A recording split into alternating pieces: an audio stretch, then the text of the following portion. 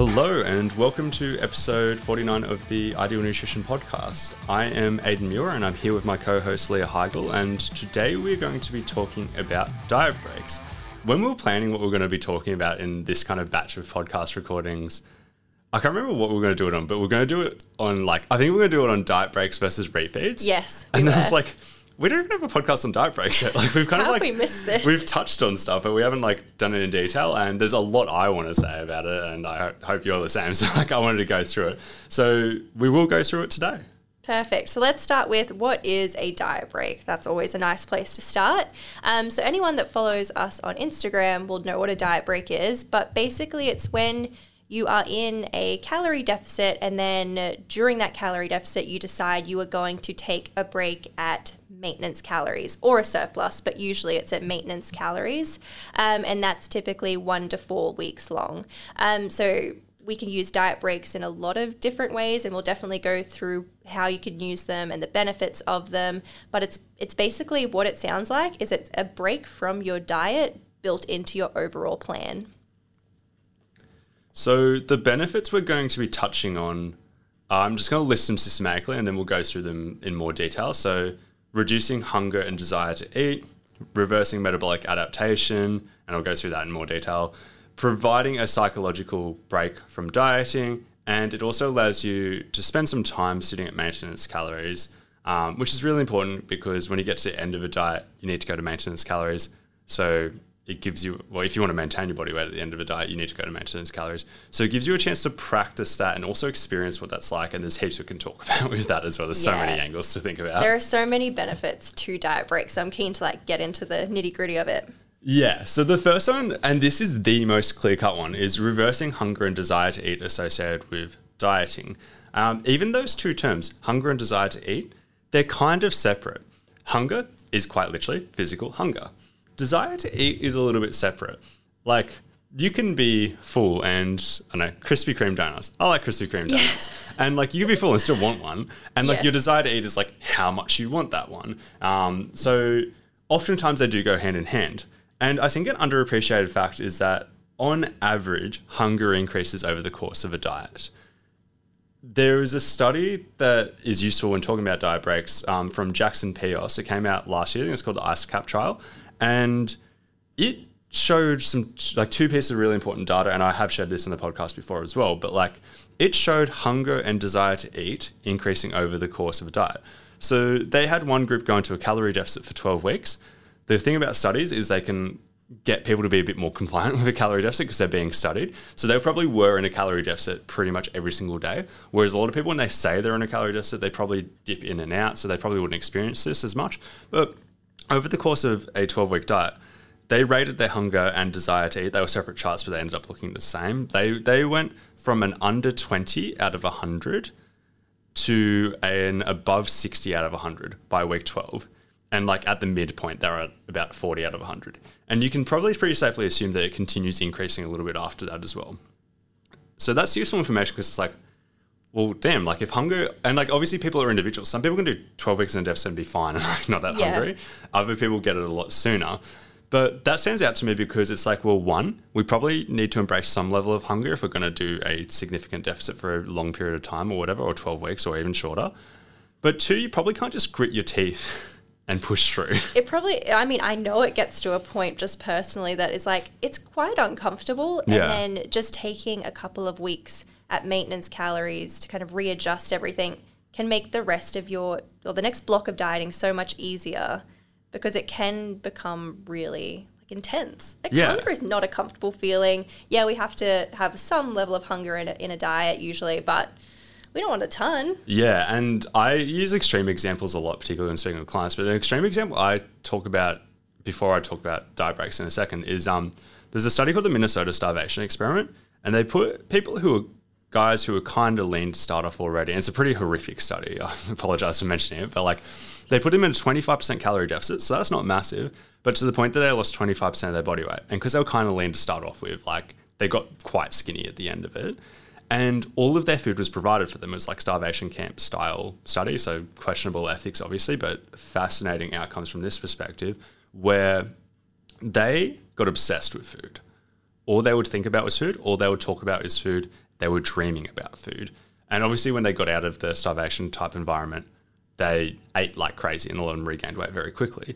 But I talk about that study a lot because I view a lot of things on a spectrum, and I view dieting on that spectrum where it's kind of like when you first start a diet, you're nowhere near that. But if you just try and go indefinitely, you start approaching that. Yeah. And nobody is, outside of disordered eating, nobody wants to put themselves in that situation. You're probably going to eat before you get to that point. And that's what I say when I'm like, you can't just grit your teeth and like push through, because at some stage you're probably going to eat before you get to that level, obviously. And the great thing about Jackson's study in support of diet breaks is he got a group to do 12 weeks of deficit, but having a diet break every 4th week. So it took 15 weeks total. So a diet break every 4th week at maintenance calories. And their hunger barely increased over the course of the diet. They lost similar amounts of weight, if not slightly more from memory, but their hunger barely increased. And they only added 3 weeks onto the journey. That's a super interesting finding for me. That's like, this is a tool that you can use to manage that hunger more effectively. Yeah, so like if hunger is a huge barrier for you and it's the reason you keep failing, so you keep trying to do an indefinite calorie deficit, this could really be helpful. Like this could be the one thing that helps you get from point A to point B comfortably. Yeah, 100%. There is also the aspect of potentially reversing metabolic adaptation when we're talking about diet breaks.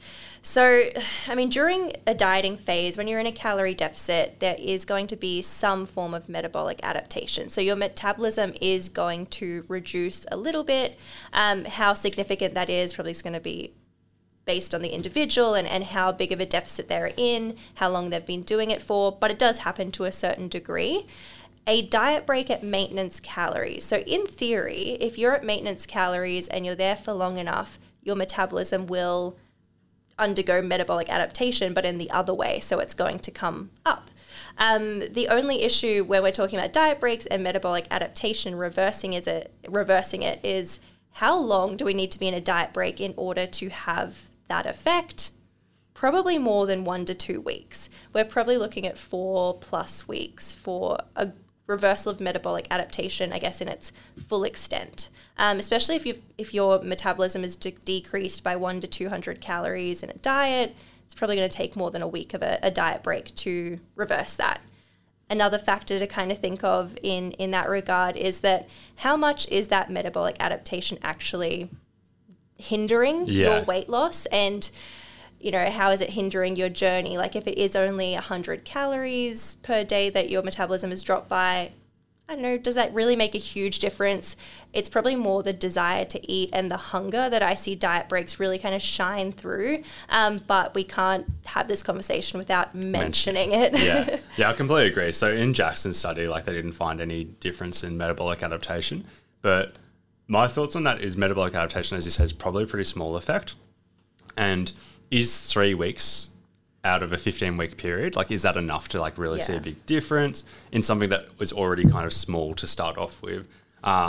We definitely know that longer periods of time do reverse metabolic adaptation. The question is just how long. We've seen studies where people are at maintenance for 1 month and metabolic adaptation is pretty much non-existent. So it's somewhere in that range. So I'm super comfortable saying it helps. But like, I'm also not out there being like, well, doing a short diet break is going to completely reverse this thing. Like, it's, 100%. Yeah. You can't go out there saying that. Yeah.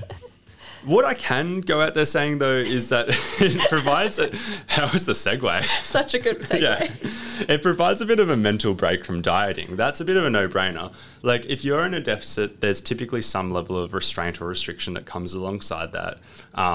Obviously, less aggressive deficits, you probably feel it less, but less aggressive deficits mean you're in the deficit for longer to achieve what you want. So even just the duration also plays a role in this kind of restraint and restriction and stuff like that.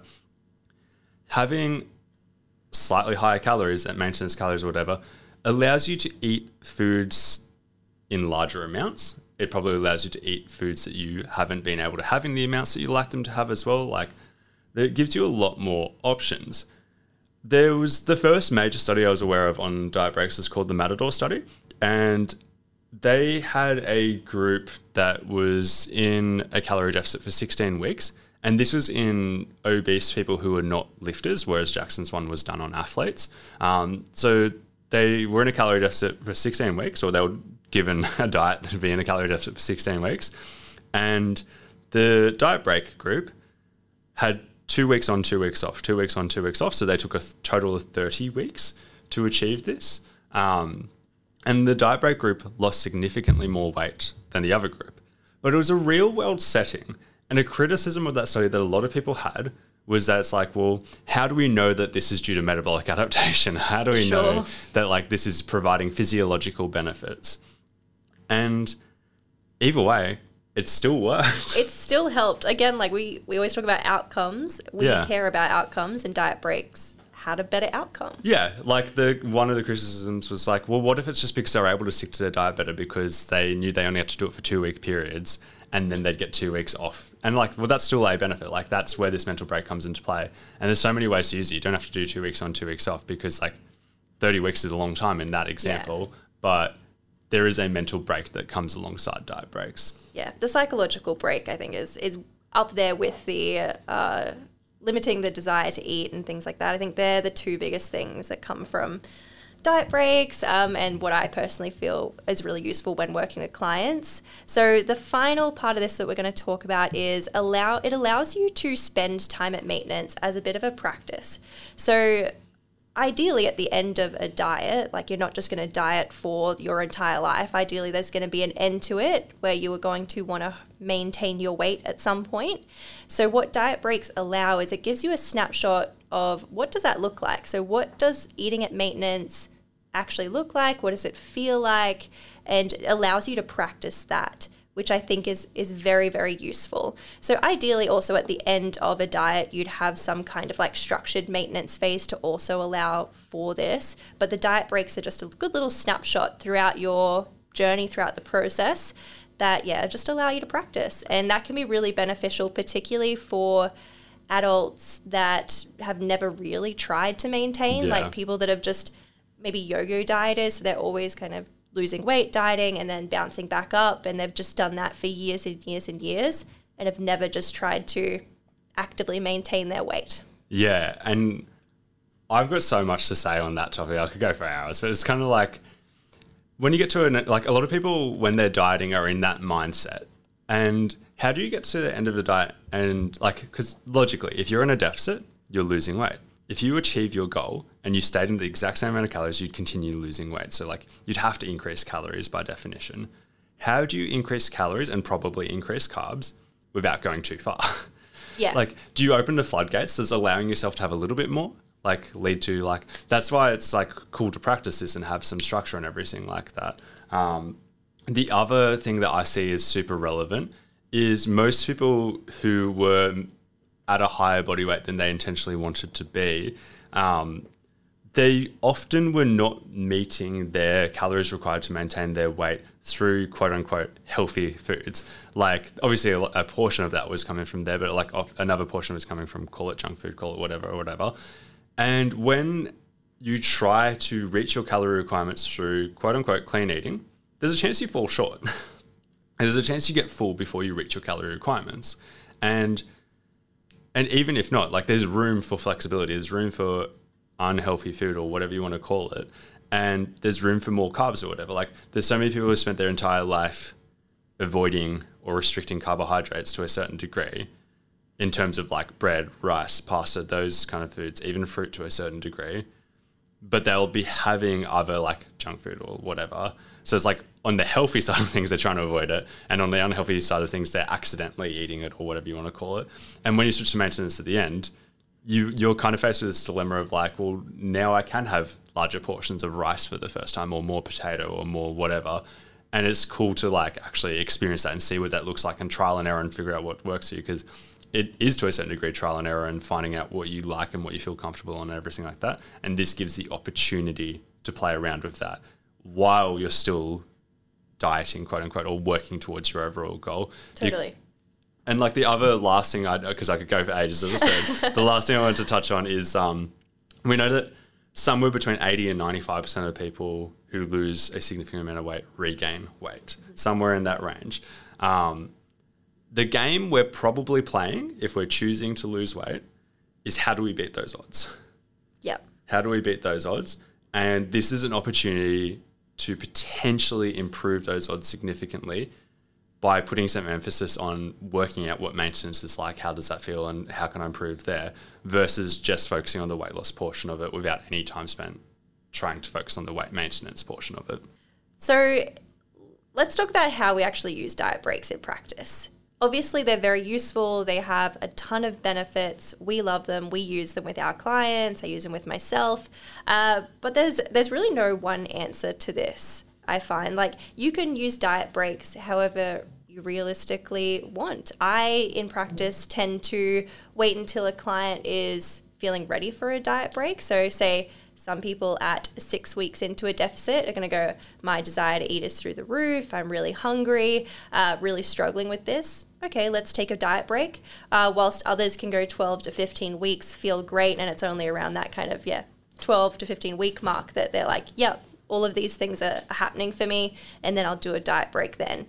You could plan them in advance. So I do that with some clients who really struggle mentally staying in a calorie deficit because there's no real soon end date to it. So maybe we go 4 weeks on, 1 week off or something like that. So you can either plan them in advance, you can do them as needed based on your appetite and desire to eat and needing that psychological break. It doesn't really matter how you use them.